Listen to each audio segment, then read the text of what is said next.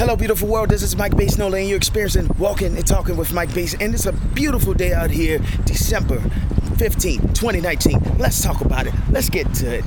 Bouncing back as fast as possible, as soon as you can. Everybody has a plan. They get punched in the face and knocked on the ground, right? Okay, you got that plan. Everything didn't work out probably as you thought it would come out. The results didn't really hit the way you wanted to hit. So you're on the ground, you got knocked down, your plan didn't work. Get back up as fast as possible, because guess what? Those problems cause a new opening. It's a new path, another way to do something that you've never seen before, and it might actually most likely be the better way of doing the plans that you set up. Great example.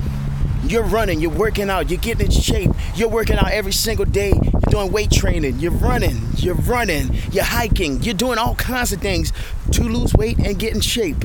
But unfortunately, you busted your ankle, you busted your knee, you bruised your elbow. So now all the workouts that you were doing are now compromised. But now you find a better way to do it. It might be because your eating was crazy, so you change your eating. It might be because you are working out every day and not giving your body time to heal. So it's a blessing in disguise. So now your plans have changed, but they changed for the better, because you learned how to be healthier without having those problems. And you don't have to take my word for it. Seek and ye shall find.